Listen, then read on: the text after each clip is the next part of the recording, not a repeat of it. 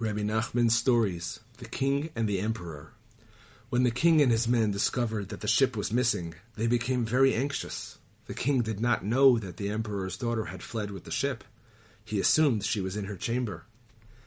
The king said, "Be careful not to tell her too suddenly. She will be very upset because this precious ship is gone. Also, she might think that I gave her ship to someone else. Therefore, send one of her noblewomen to tell her in a subtle way."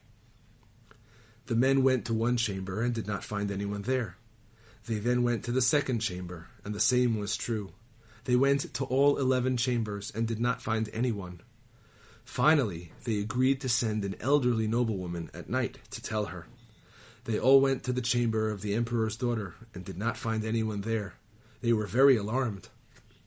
Meanwhile, the fathers of these noblewomen were accustomed to getting letters from their daughters. They usually sent letters back and forth, but now they saw that they were sending letters to their daughters and not getting any replies.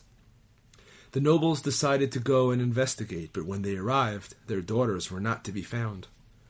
The nobles were furious, and they wanted to banish the king and place him under a death sentence. As ministers of state, they had the power to do this. But then they thought it over. What did the king do to deserve to be banished?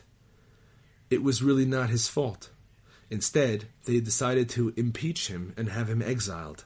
So they impeached the king and exiled him. The king thus went on his way.